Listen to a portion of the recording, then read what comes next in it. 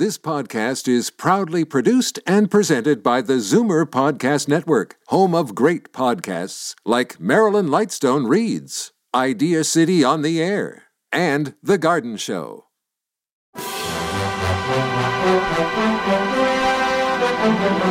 It's Zoomer Radio's Theater of the Mind with Frank Proctor. Open your mind as we fill your head with amazing thrills, chills,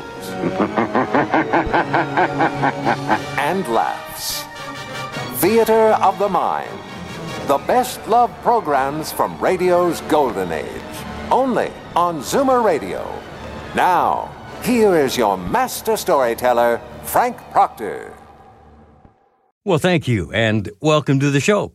But before we get things underway tonight, I just want to thank a few folks who have been sending me suggestions for shows and a few comments on Theater of the Mind. A special shout-out to Tim Keller, who hails from Butler, Ohio. That's a village in Richland County. I'm told that at the 2010 census, 933 souls lived there. Well, of course, Tim being one of them. Now, Tim tells me his favorite three shows are Red Skelton, Dragnet, and The Whistler. But he gives me a failing grade to Bob and Ray. I might have to rethink my endorsement of that show since Tim's dissenting voice is not the only one I heard from. But just a heads up, Tim, coming very shortly is an episode of The Whistler that's never been heard before on Theater of the Mind. And I'd love to hear from anyone else, whether it's a brick or a bouquet.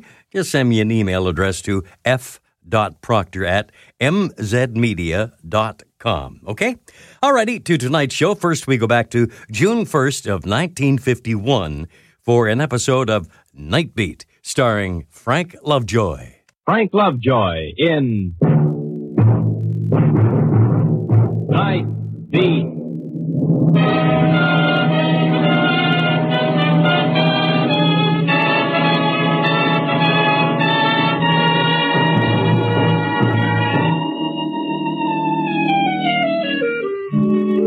Hi, this is Randy Stone. I cover the Night Beat for the Chicago Star. And it's just that, Night Beat. Plodding, pounding pavements, always looking for that story that beats with the pulse of the city at night. There's a bite in the air. A penetrating drizzle goes through your bones. Tired, pallid faces look out at nothing through the streetcar windows. I turn up my collar and try to remind myself it's spring, but there's nothing warming in the thought.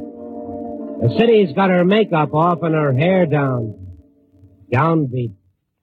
I wander through the loop, walk through the deserted cavern of concrete that by day is LaSalle Street. Its tall gray buildings walling me in like giant tombstones. Just for a minute, I feel like a kid in a graveyard, and like a kid, I reach for the light spilling out through the big plate glass window. There they were, the ones who inhabit the caves by night. A night army of cleanup women, busy like so many beavers with their mops and waxers, polishing the brass, the elevator doors, the mailboxes, the stairs. I watched the one nearest to me, dipping the brush, sloshing the suds, and wiping them up. She was old, white-haired, and small, not much bigger than a child. She seemed tired. She stopped, and she looked up and saw me. She smiled. I winked at her. She took a deep breath like a sigh, and she turned back to her pail. But she never made it. Let me in! Hey, you in there! Let me in!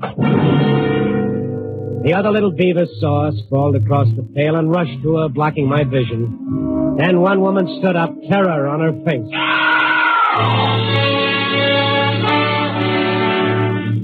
It wasn't much of a story, just an item for the obits. Mrs. Martha Orloff, age 62, scrub woman, death by natural causes, heart failure. Natural? What's natural about killing yourself with a scrub brush? The police came and took the body away, and the little beavers went back to work, and in half an hour you wouldn't have known it had happened. Yeah, you stand in the presence of death and you come up with a 2-line obit. That's all it would have been if the other scrub woman hadn't stopped me on my way out of the building. Oh, mister, please. Yeah? Please excuse, but somebody should tell him. Who? Mrs. Orloff's boy. Oh, the police will take care of that. I don't think the right boy should learn his mother is dead through police. I would go myself, but they're very strict here. I would lose job. Okay. What's his name? I don't know. She just called him my boy. All right, I'll find him. Mister, please. No, what's the matter? I don't know what to do with her stuff. What stuff? In her bags, in the locker. Okay, let me see. Mrs. Orloff shared a locker with 3 other women. The police had taken her purse, but her cardboard treasure chest and her coat they left behind. I opened the box. In it was a crushed corsage she'd picked up off some littered corridor, and a picture postcard that had caught her fancy, the Eiffel Tower in the sunlight. And a pair of latex knee pads. They'd been issued to her, but she never used them. Even DuPont can't change the habits of a lifetime of drudgery. I left the cardboard box in the locker, but I took a coat. It was a shabby coat, but it was clean. In one pocket was a sack containing a sandwich, 2 slices of black bread with a little mayonnaise in between. In the other pocket, a pair of white gloves mended in the fingers and a door key pinned to the lining of the pocket with a safety pin. It's a funny thing. 4 million people in the town. They work to death, play to death, drink to death, and you rub shoulders with them every day. But you only meet a handful. I don't know why I felt drawn to Martha Orloff. Maybe it was because I was the last person she smiled at. I went over to her flat. She lived in Polish Town in a little walk-up tenement, the 2nd floor back. It was very late. In deference to the fire laws, a 20-watt bulb burned uncertainly in the hall. A heavy smell of cabbage and cooking grease lingered in the air. I knocked again and louder. If anybody was inside, they should have heard me. I didn't want to wake up the whole building, so I unpinned the key from her pocket. I opened the door, and I flicked on the light. It was Mother Hubbard's cupboard. It was bleak to the bone. 2 rooms with a kitchenette curtained off with faded cretonne. A little canned milk, a little black bread, 1 boiled potato, no rug on the floor. 1 cot with a lumpy mattress, and 1 poor withered geranium trying to live without light. But no sign of any sun, nothing in the place belonging to man or boy. But in the sideboard drawer there was something interesting. A package of money order receipts crisscrossed with rubber bands. Hundreds of them, all for the same amount, $2, and issued about a week apart, and all made out to the polio fund. And with the receipts, a personal letter from one of Chicago's richest women thanking Martha Orloff for her charity. An old lady scrubs floors, and every 2 weeks, every week, $2 go to the polio fund. Why? Well, the answer was right in front of me. All I had to do was look up. On the wall, a picture of a sickly, spindly boy about 12 years old, with braces on both legs. Look, you no good bum. I told you don't come... Oh, I thought you are Stanley. What you doing here? Who are you? Never mind who I am. I'm janitor. What you doing in Mrs. Orloff's flat? I'm looking for a son. Stanley? Well, if that's his name, that's who I'm looking for. Ah. You from the police? I'm a newspaperman, Randy Stone. I came to tell him that his mother died tonight. She died? Yes. This his picture? Yeah, that's Stanley. Die. I'm not surprised. She worked to that all time. Scrub. What for? I tell her a million times. What for you work, Martha? Let that big hunk son take care of you. But no, he big lazy bum. Too good for work. Wait a minute. Are we talking about the same kid? Oh, that picture take 10, 12 years ago. The old cure now. He walked good like me, twice as strong as me. Well, that's fine. I'm glad to hear it. Well, would you notify him that his mother is dead? Me? I don't tell that no good nothing. All right, okay. Where do I find him? I don't know nothing about Stanley Orloff. I not want to know nothing. It's just as good. Maybe she did. Just as good. All right, mister, you go now.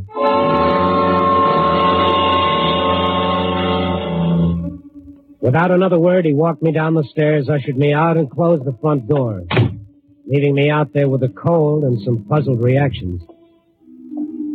I stood in the recess of the doorway and tried to make up my mind. Should I forget about Stanley Orloff or not?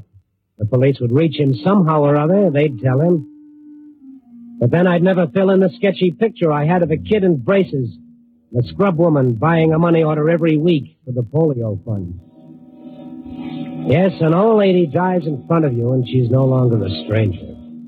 You've got an obligation, so you find her son and you tell him. But where do you look? Yes, the letter in the sideboard drawer for Mrs. Genevieve Hall. The polio fund should know where Stanley Orloff was.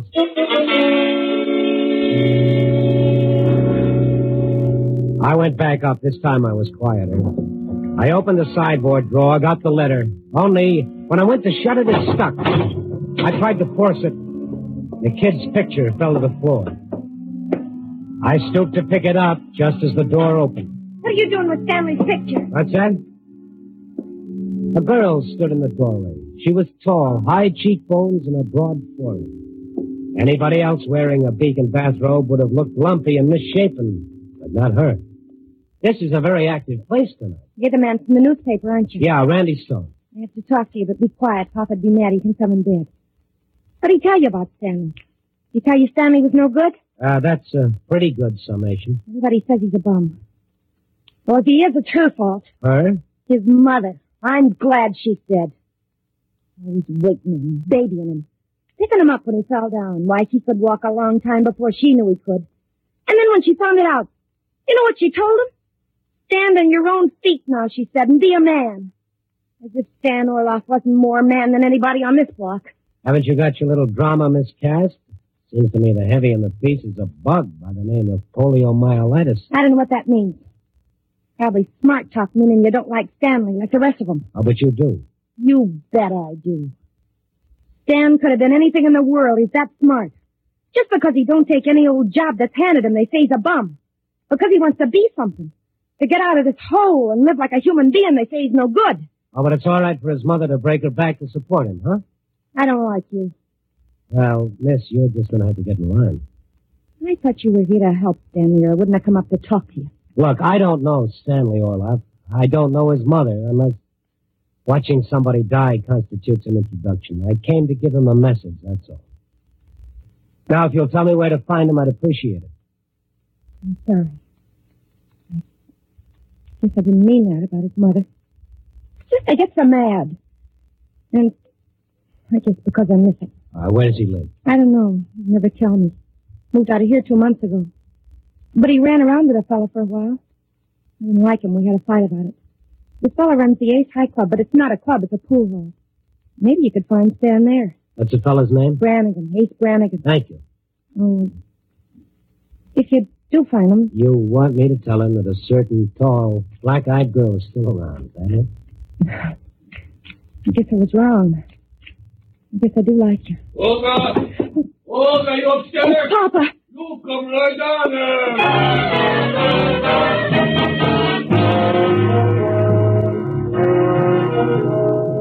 She ran out of the flat like a frightened rabbit. I started to leave before I got thrown out. When I noticed that Mrs. Orloff's coat had fallen to the floor from the chair where I'd put it, it didn't seem right in a flat as frugally neat not to hang it up. I opened the closet door, and I suddenly felt guilty. Guilty for having eaten a square meal, and guilty for having a pair of $12 shoes. In the closet was one dress, and one pair of shoes half-soled, an all-black straw hat with a pink flower on it, a pair of slippers with one toe out, and a bathrobe, and a clean flannel nightgown that had been mended so much it looked quilted. The wardrobe of Martha Orloff. I closed the door. I picked the kid's picture up and I started to hang it back on the wall, and then I saw it. A bank book pasted to the back of the picture with a Scotch tape. A bank book belonging to Martha Orloff with a balance of $50,006.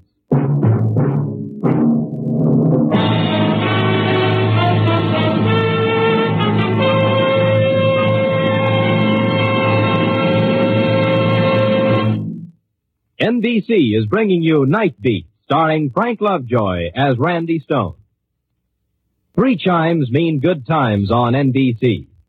There's more mystery later this evening with 2 rough and tough crime fighters. That's the amazing Mr. Malone, a daring private detective equally proficient at romance or solving murders.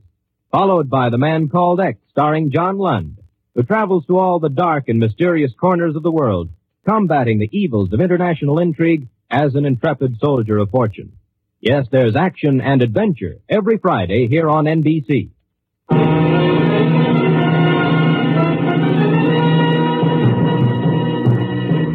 And now back to Night Beat and Randy Stone.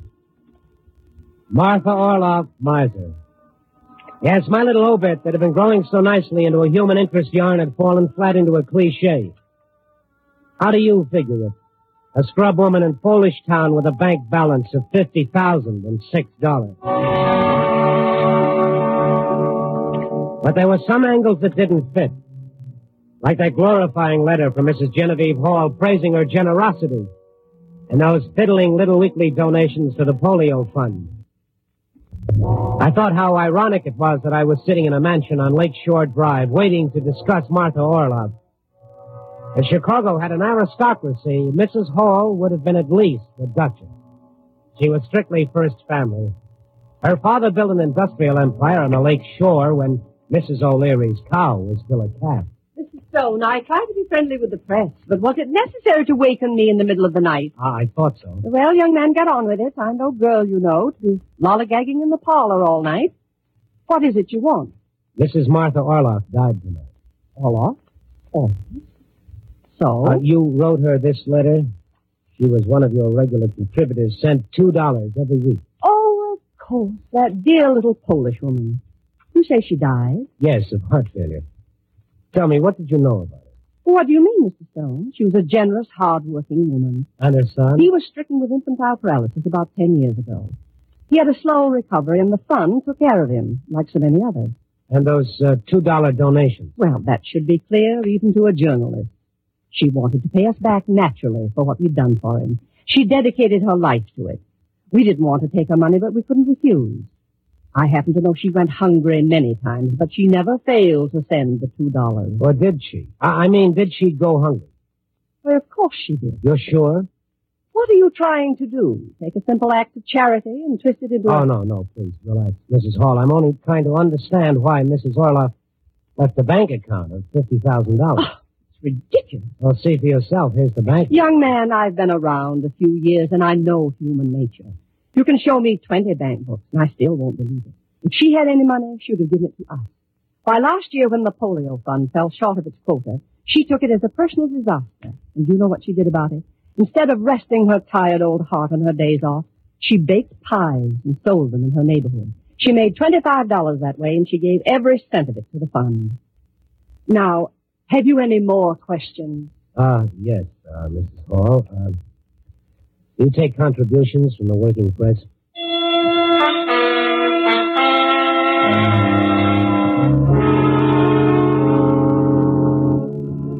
The night was almost gone, but I couldn't quit. I had to have the full portrait of Martha Orloff. And my story, my $50,000 story, and the elusive threads that would tie it up into a column of linotype. I went into a little all-night beanery and had a bite to eat. And while I was waiting for the coffee, I dug out the bank book again. $50,006. A lot of deposits. How did she do it? Now, wait a minute. There were a lot of deposits, all right, but it didn't add up. The book was practically full. There were pages of deposits, and there were just about as many withdrawals. At one time, her account got up to $50, and then she drew it down to $6. She left it that way for a long time, 11 months. And then these 3 big deposits within the last month, $25,000, $10,000, $15,000. Maybe Stanley Orloff had the answer to that one. The Ace High Club was sandwiched between a Polish theater and a second-hand store off Division Street, and militarily speaking, off limits. Business wasn't very brisk. One lone pool player was shooting a lethargic game. On the other table, a bull-necked individual was rolling dice. And against the wall, in a tilted chair, a mildewed club member was dozing under his hat. And over them all, a green glow hung like mold. One dice player looked up. What's on your mind, John? I'm looking for dice. Yeah? Yeah. Lots of people looking for guys. What's your point? 4. Cop? A newspaper man. I'm looking for Stanley Orloff. Never heard of him.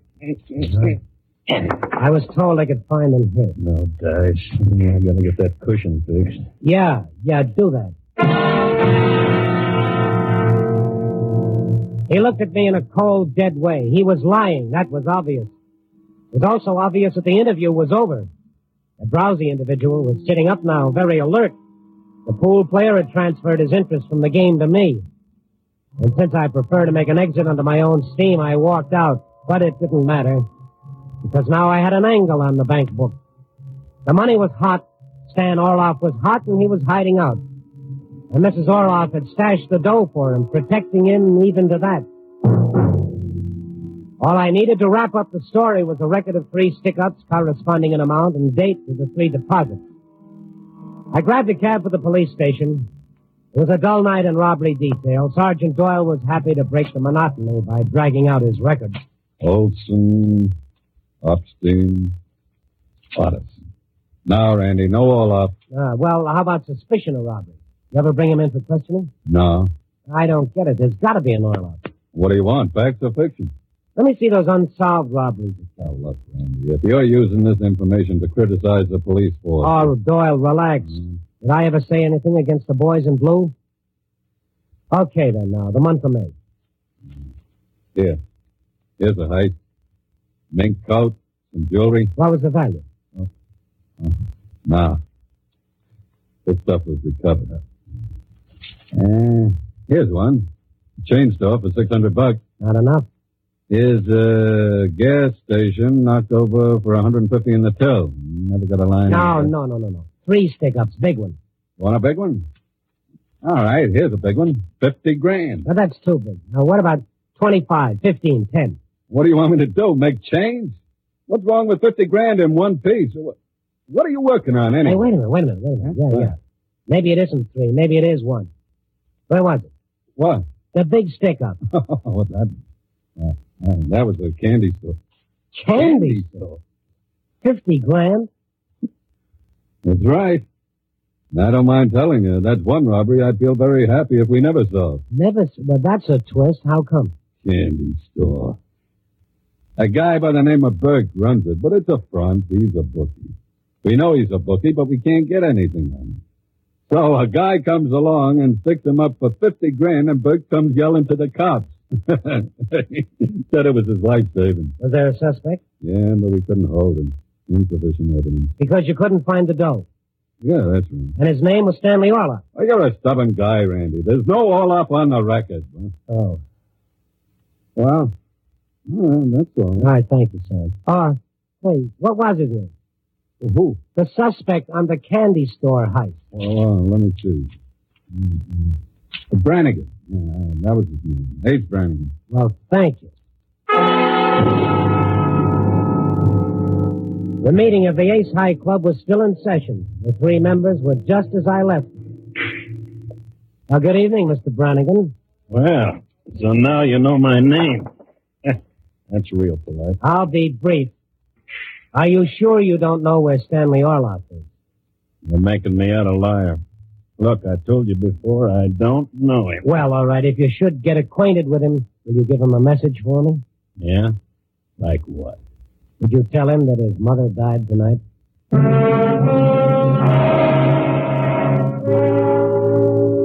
I went back to Mrs. Orloff's flat. I let myself in quietly and waited in the dark. All the threads were there now. If my hunch was right, all I had to do was wait and the story would tie itself up. Pretty soon I heard what I was waiting for. Footsteps. One dragging a little, like a limp. I couldn't see them. I was in the kitchen, but I heard them. And the man with the limp walked across the room to the sideboard.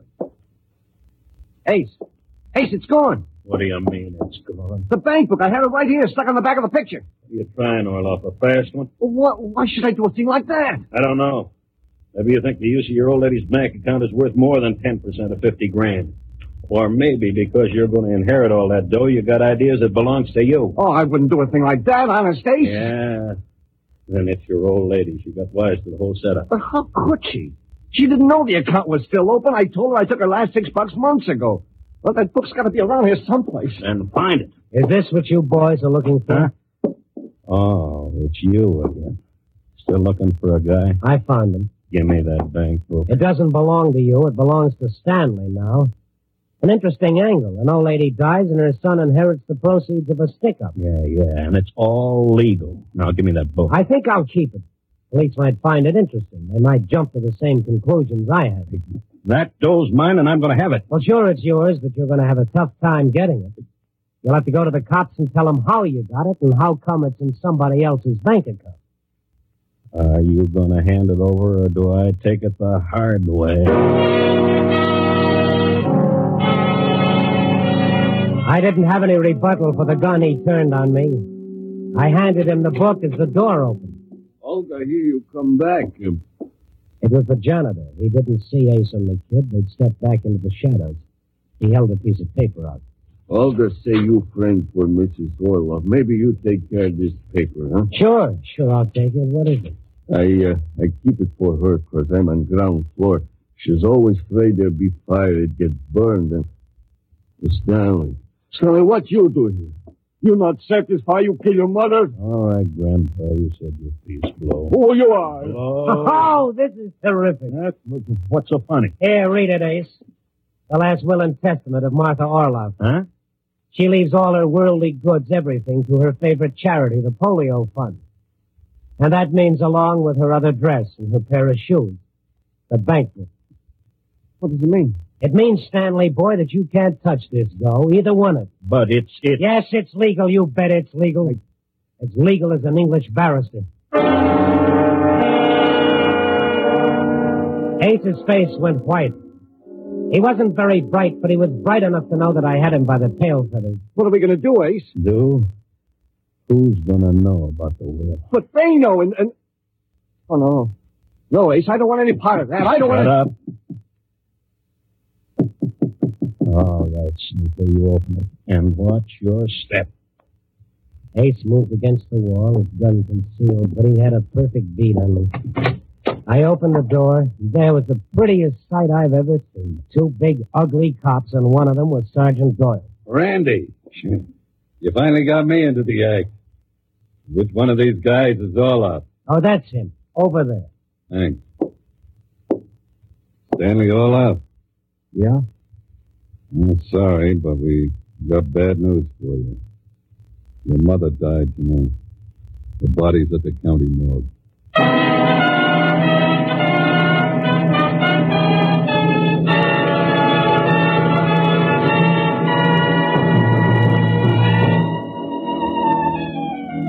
Well, it's 5 a.m. It's milk time. I should go home, but I haven't finished my column. There's one item left to write. What makes it tough, I've got a choice. One way I write it might make the front page. Bookie, hoodlum, swindle. The other way, it only amounts to an obit. Oh, but what an obit. I was tempted to tell the cops about the 50 grand, but, well, they'd only give it back to the bookie, and then nobody wins. Yeah, it's dough thrown down a muddy track. The suckers don't know it. But all their little $2 on the nose and $2 to play some show is really gonna buy something. Yeah, I got a full portrait of Martha Orloff now, framed in gold. $50,000. Martha Orloff, patron of Polio Foundation, leaves fortune. Copy, boy.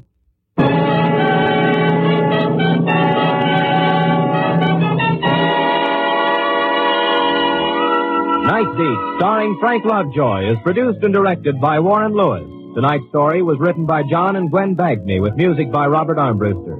Featured in tonight's cast were Virginia Gregg, Myra Marsh, Paul Dubov, Ed Max, and Lou Merrill. Frank Lovejoy can currently be seen co-starring with Joan Crawford and Robert Young in Warner Brothers' Goodbye, My Fancy. Stay tuned for Fibber McGee and Molly next on Theater of the Mind. Time now for Fibber McGee and Molly, starring that married couple, Jim and Marion Jordan. Were they popular? Well, listen to this. The primetime situation comedy ran as a standalone series from 1935 to 1956, and then continued as a short-form series as part of the Weekend Monitor from 1957 to 1959. Now, that's a hell of a run. Tonight's episode is entitled The Porch Swing. The Johnson Wax Program with Fibber, McGee, and Molly.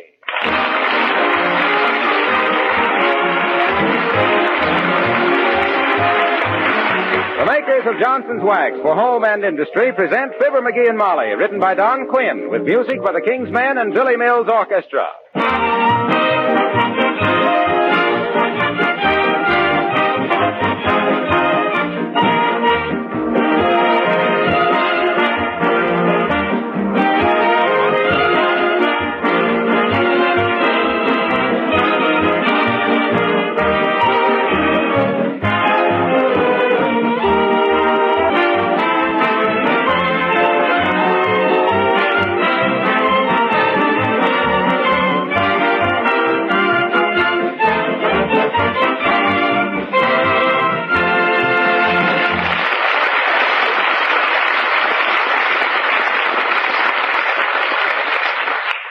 Did you ever watch an amateur carpenter trying to put a new blade in a hacksaw? And just as he got it properly tightened up, it went... Well, here he is, trying it again with another blade, as we meet Fibber, McGee, and Molly.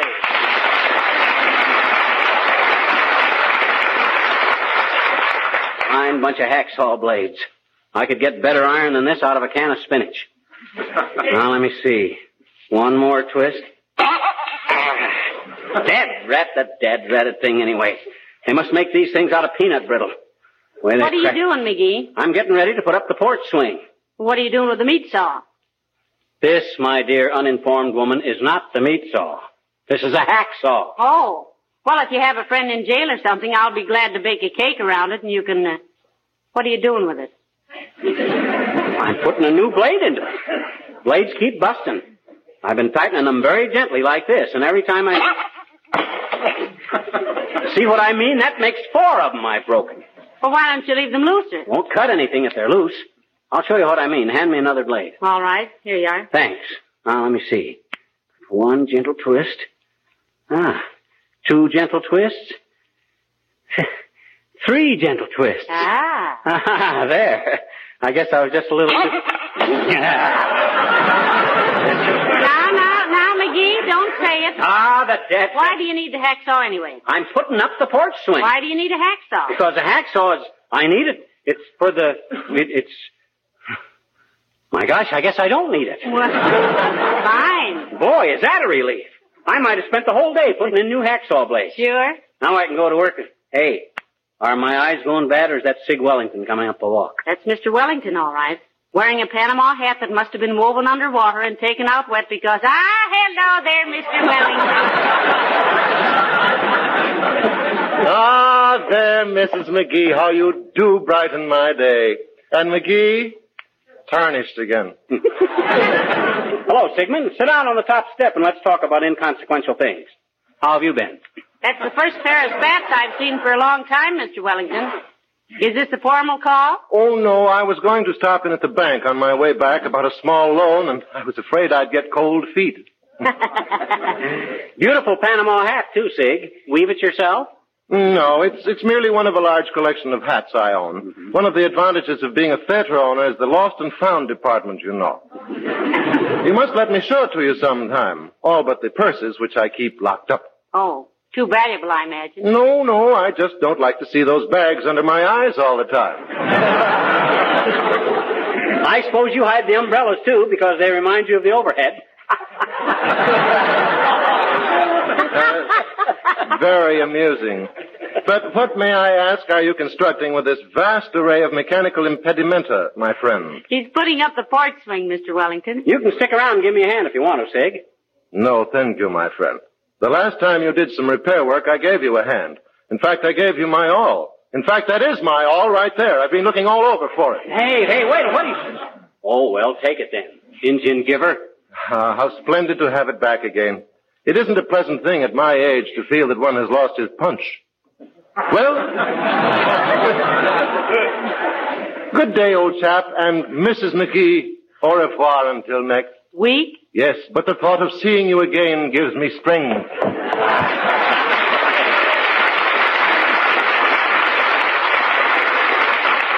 My, isn't he charming, McGee? Yeah, more personality than an onion sandwich. I'd like to buy him for what I think of him and sell him for what he thinks of himself. Did you see him go away with half my tools? Now, don't exaggerate, McGee. He only took that little awl and he had a perfect right to it. He loaned it to you a year ago. That's beside the point. He knows I got to put up this porch swing and deliberately ran off with a very useful tool. What would you need an awl for? I need an awl for in case I have to, it'd make it, it might.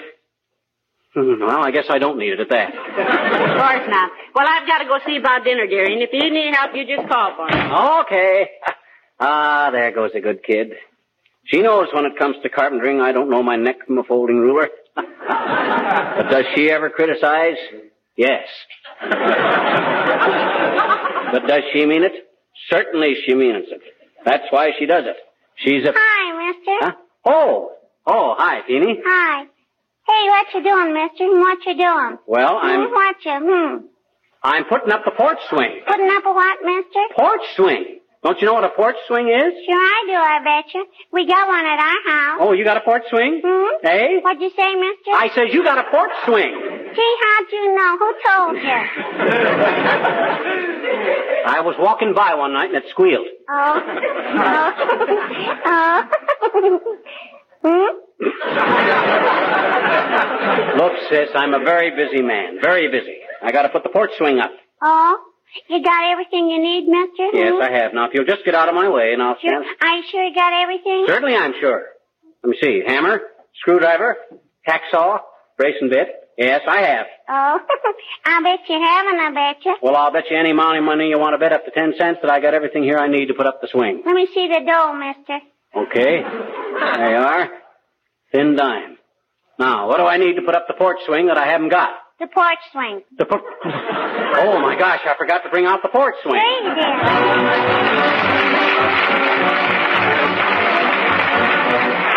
Billy Mills and the orchestra and Bésame Mucho.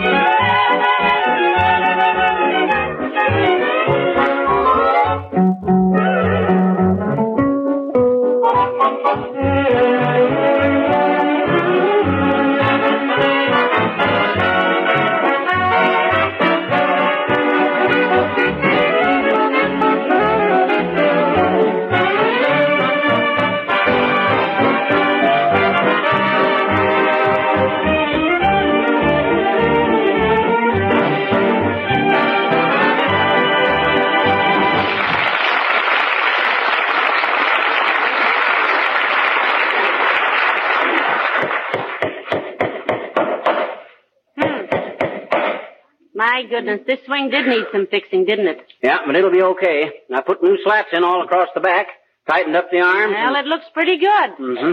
Where'd you get such nice slats for the back, dearie? Out of the front fence. The front fence? Mm-hmm. McGee, you mean those are pickets? Now, don't worry. I took them out so as it don't show. I took out every other picket, see, and the fence looks like it's supposed to be that way. You walk past it fast and you don't notice a thing. Hello, Mrs. McGee. Hi, Mr. McGee. Hello, Alice, dear. Hi, Al. Sit down and watch me put up the porch swing. Oh, thanks. We had a porch swing at home, and the boys liked it so well that I didn't get to see a movie for 3 summers. And my father finally had to remodel the house and tear out the front porch so I'd get a chance to go out at night. Well, it's a great place to get a boy to propose, Alice. Yeah.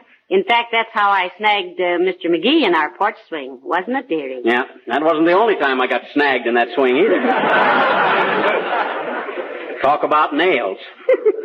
Right now I got 32 more pores than the average human body. Hey, Alice, there's a note on the table for you from a guy named Ricky. Oh, him.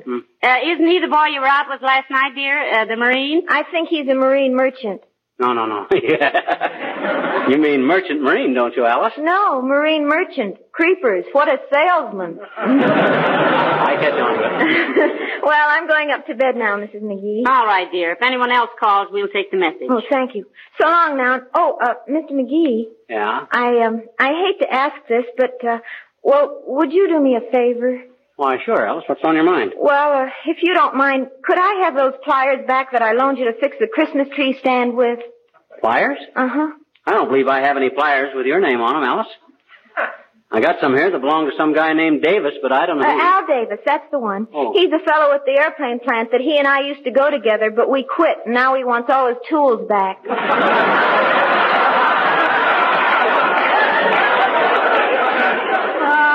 Heavenly days. Of course you can have them, Alice. Here. McGee can always borrow them back in a pinch. Oh, gee, thanks, Mrs. McGee. I'll see you later.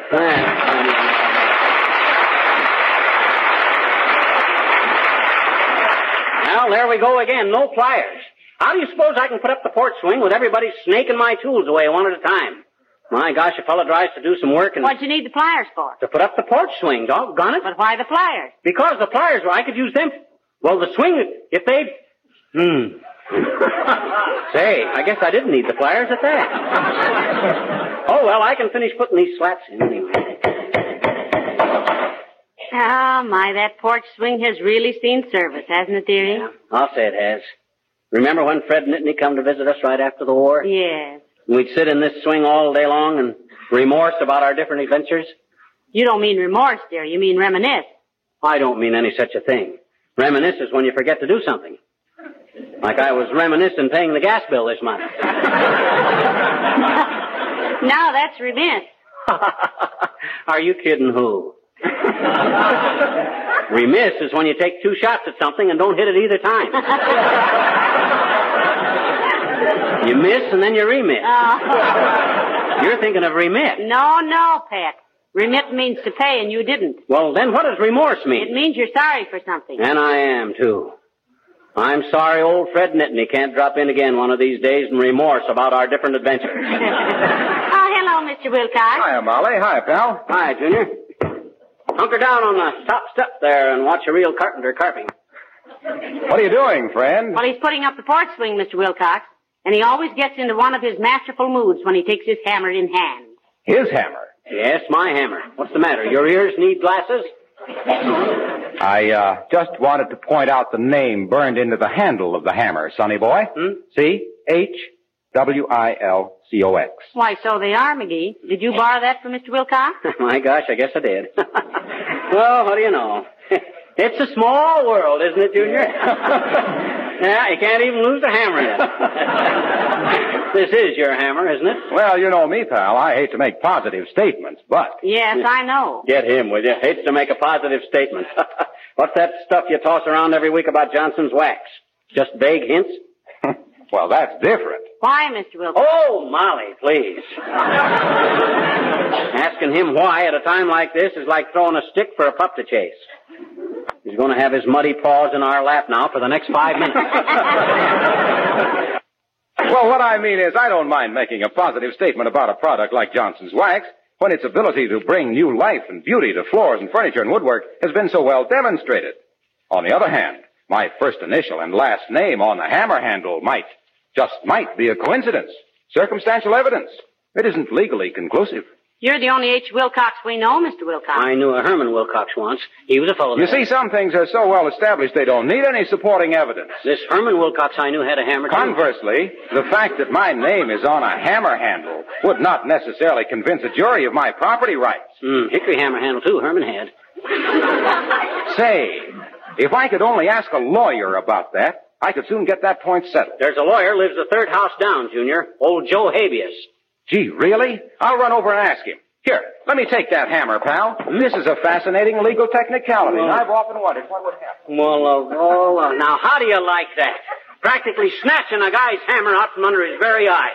If that isn't What do you need the hammer for now? My gosh, the hammer's that's what I was, the hooks, if the nails are when you, Come to think of it, I guess I was through with the hammer at that. Haven't you any tools of your own, dear? Certainly I got tools of my own. Practically everything here is mine. That broken ice pick, that plumb bob, that piece of copper wire. Who owns the steel tape and the brace and bit? Doc Gamble. But that piece of rope is mine, and that spool that had the tire tape on it, that's mine. So is Whose screwdriver is that? Doc Gamble's. But who do you suppose owns that nail file? I do. And that handful of thumbtacks? I do. Whose hacksaw is that? Doc Gamble's. But he never had... Pardon my long ears, but did I hear my name mentioned? Oh, hello, Doctor. Come on up on the porch. You ever hear the old saying, Doc? Eavesdroppers never hear anything good about themselves? Allowing for your lousy grammar, Smudgepot, yes, I have. And I wasn't eavesdropping. Anybody who would eavesdrop on your conversation would be stupid enough to look in the back of a telephone book to see how it came out. What's he think he's doing, Molly? He's putting up the porch swing, Doctor, and please don't make any derogatory remarks. He's very easily discouraged at manual labor. Well, I wasn't going to be unkind. I think it's wonderful. Get a little of that tallow away from his belt buckle.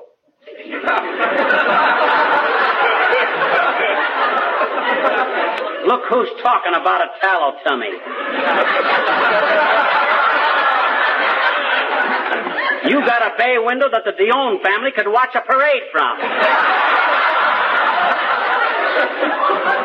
You look like you had been ringed 5 times in a horseshoe game and put your shirt on over it. Well, I'm the professional type, my boy. My occupation is sedentary. Well, why don't you hire a sedentary, you cheapskate? Afraid she'd steal your 9 cents worth of postage stamps? No, he didn't say secretary, dearie. He said sedentary, meaning that he sits down a lot. Exactly.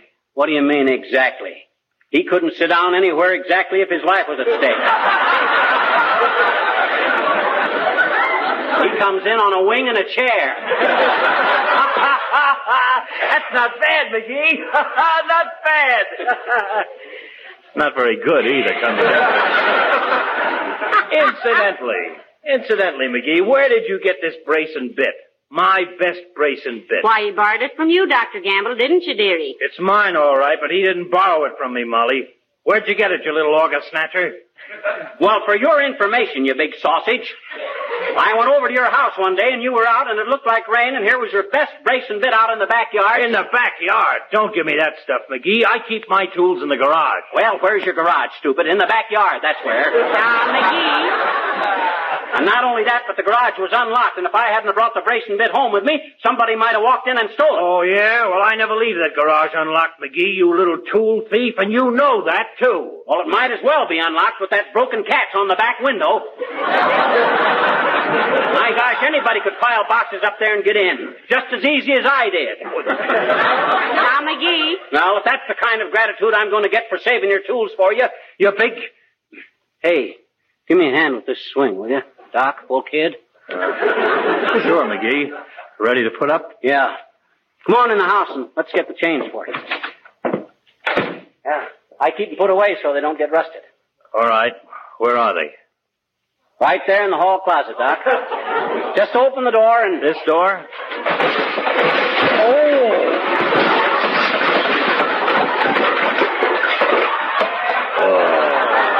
Yeah, that's the door.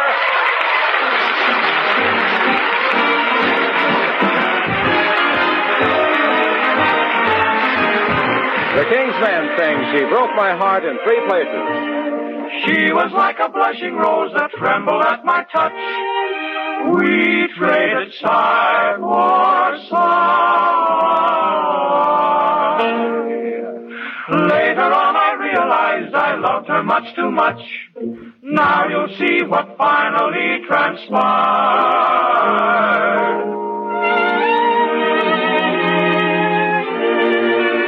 She broke my heart in 3 places: Seattle, Chicago, and New York. She left me on those wild goose chases, but brother, I trailed her like a hawk. It started in the moonlight, we drifted on a lake. Down on my knees I whispered, please give my heart a break. So she broke my heart in 3 places: Seattle, Chicago, and New York. She broke my heart in 4 places: Toledo, Albuquerque, Minneapolis, and St. Paul.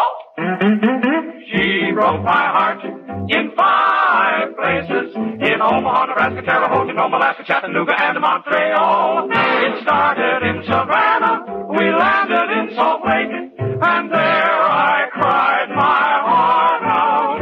Oh, give me just one break. So she broke my heart in 10 places: Helena, Pasadena, Boise, Idaho, and Buffalo, Detroit, and Bowling Green. Pay attention while I mention Racine, Wisconsin, through the courtesy of S.C. Johnson, Seattle, Chicago, and New York.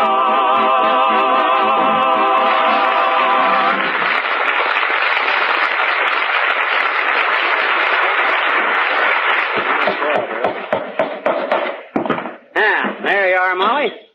Porch swing is up. And may I be the first to congratulate you, dearie. You followed through like a rabbit hound in a hollow log. Why, it even hangs level. Hangs level? Isn't it supposed to hang level? Well, after you're married, yes. Huh? But you know, a smart single girl will always have a porch swing that helps people get together at one end of it. Hey, yours was always lopsided, come to think of it. The one on your porch in Peoria. Yeah. Well, I'll be...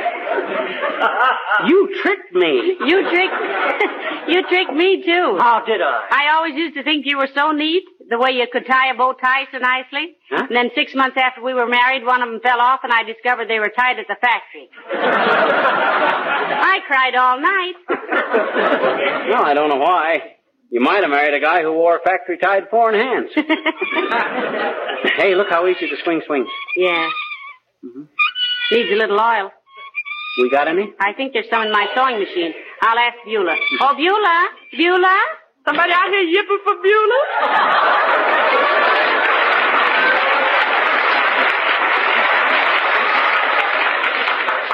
We got any lubricating oil, Beulah? Yes, we got whisk.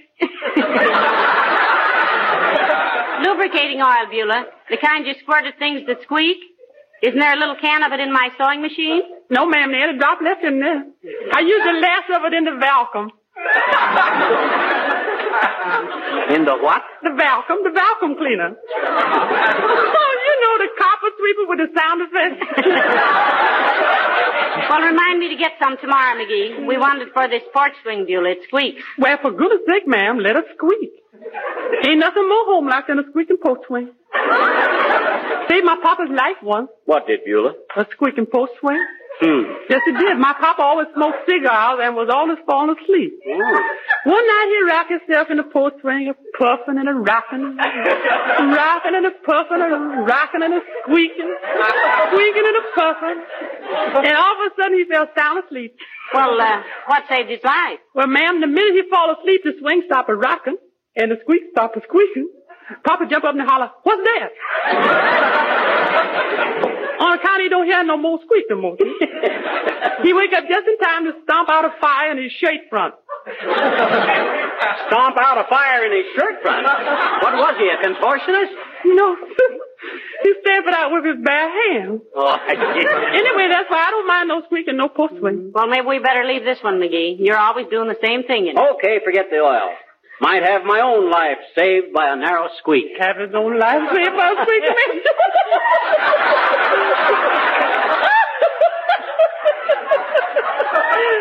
Love that man.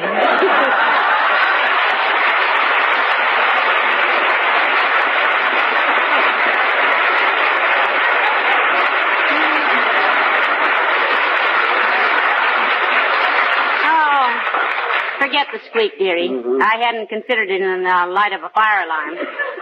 Come on, let's sit in the swing a while. Personally, I don't mind the squeak. It's cheerful. And the mosquitoes love it. Why? A squeak in the porch swing is like a moose call to a mosquito. It is? Yeah, he goes and rounds up all his friends and says, "Come on, fellas, over to McGee's. There's somebody in the porch swing." Oh, isn't this peaceful, dearie? Just to sit here and relax.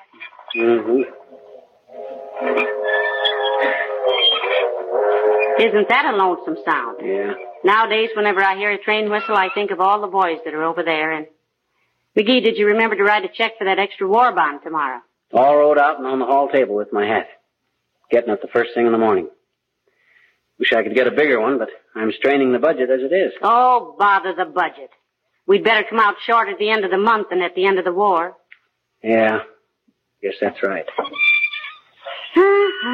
Like old times, isn't it? Huh? Sure is.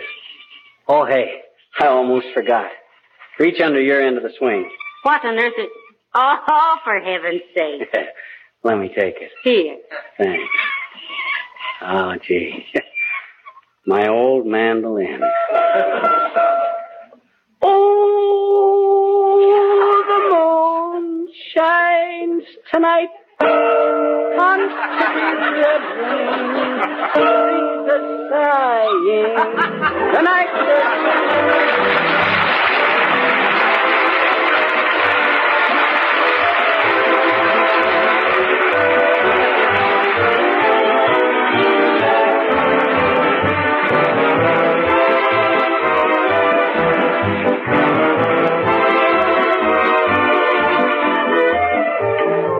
You got the porch swing up, McGee, and are in the mood for carpentry. You can put the screen doors on tomorrow. Oh, I can't tomorrow. Make it Friday or Saturday. Why not tomorrow? No tools. Take me 2 or 3 days to round them all up again. Oh. Yeah. Good night. Good night, all. Thank you for listening. Tomorrow night, it's Jack Benny, followed by yours truly, Johnny Dollar. Thanks to Joel Schoenwell and Paul Stringer for technical support. The executive producer for Theater of the Mind is Moses Neimer. I'm Frank Proctor. Have a great night. This podcast is proudly produced and presented by the Zoomer Podcast Network, home of great podcasts like Marilyn Lightstone Reads, Idea City on the Air, and The Garden Show.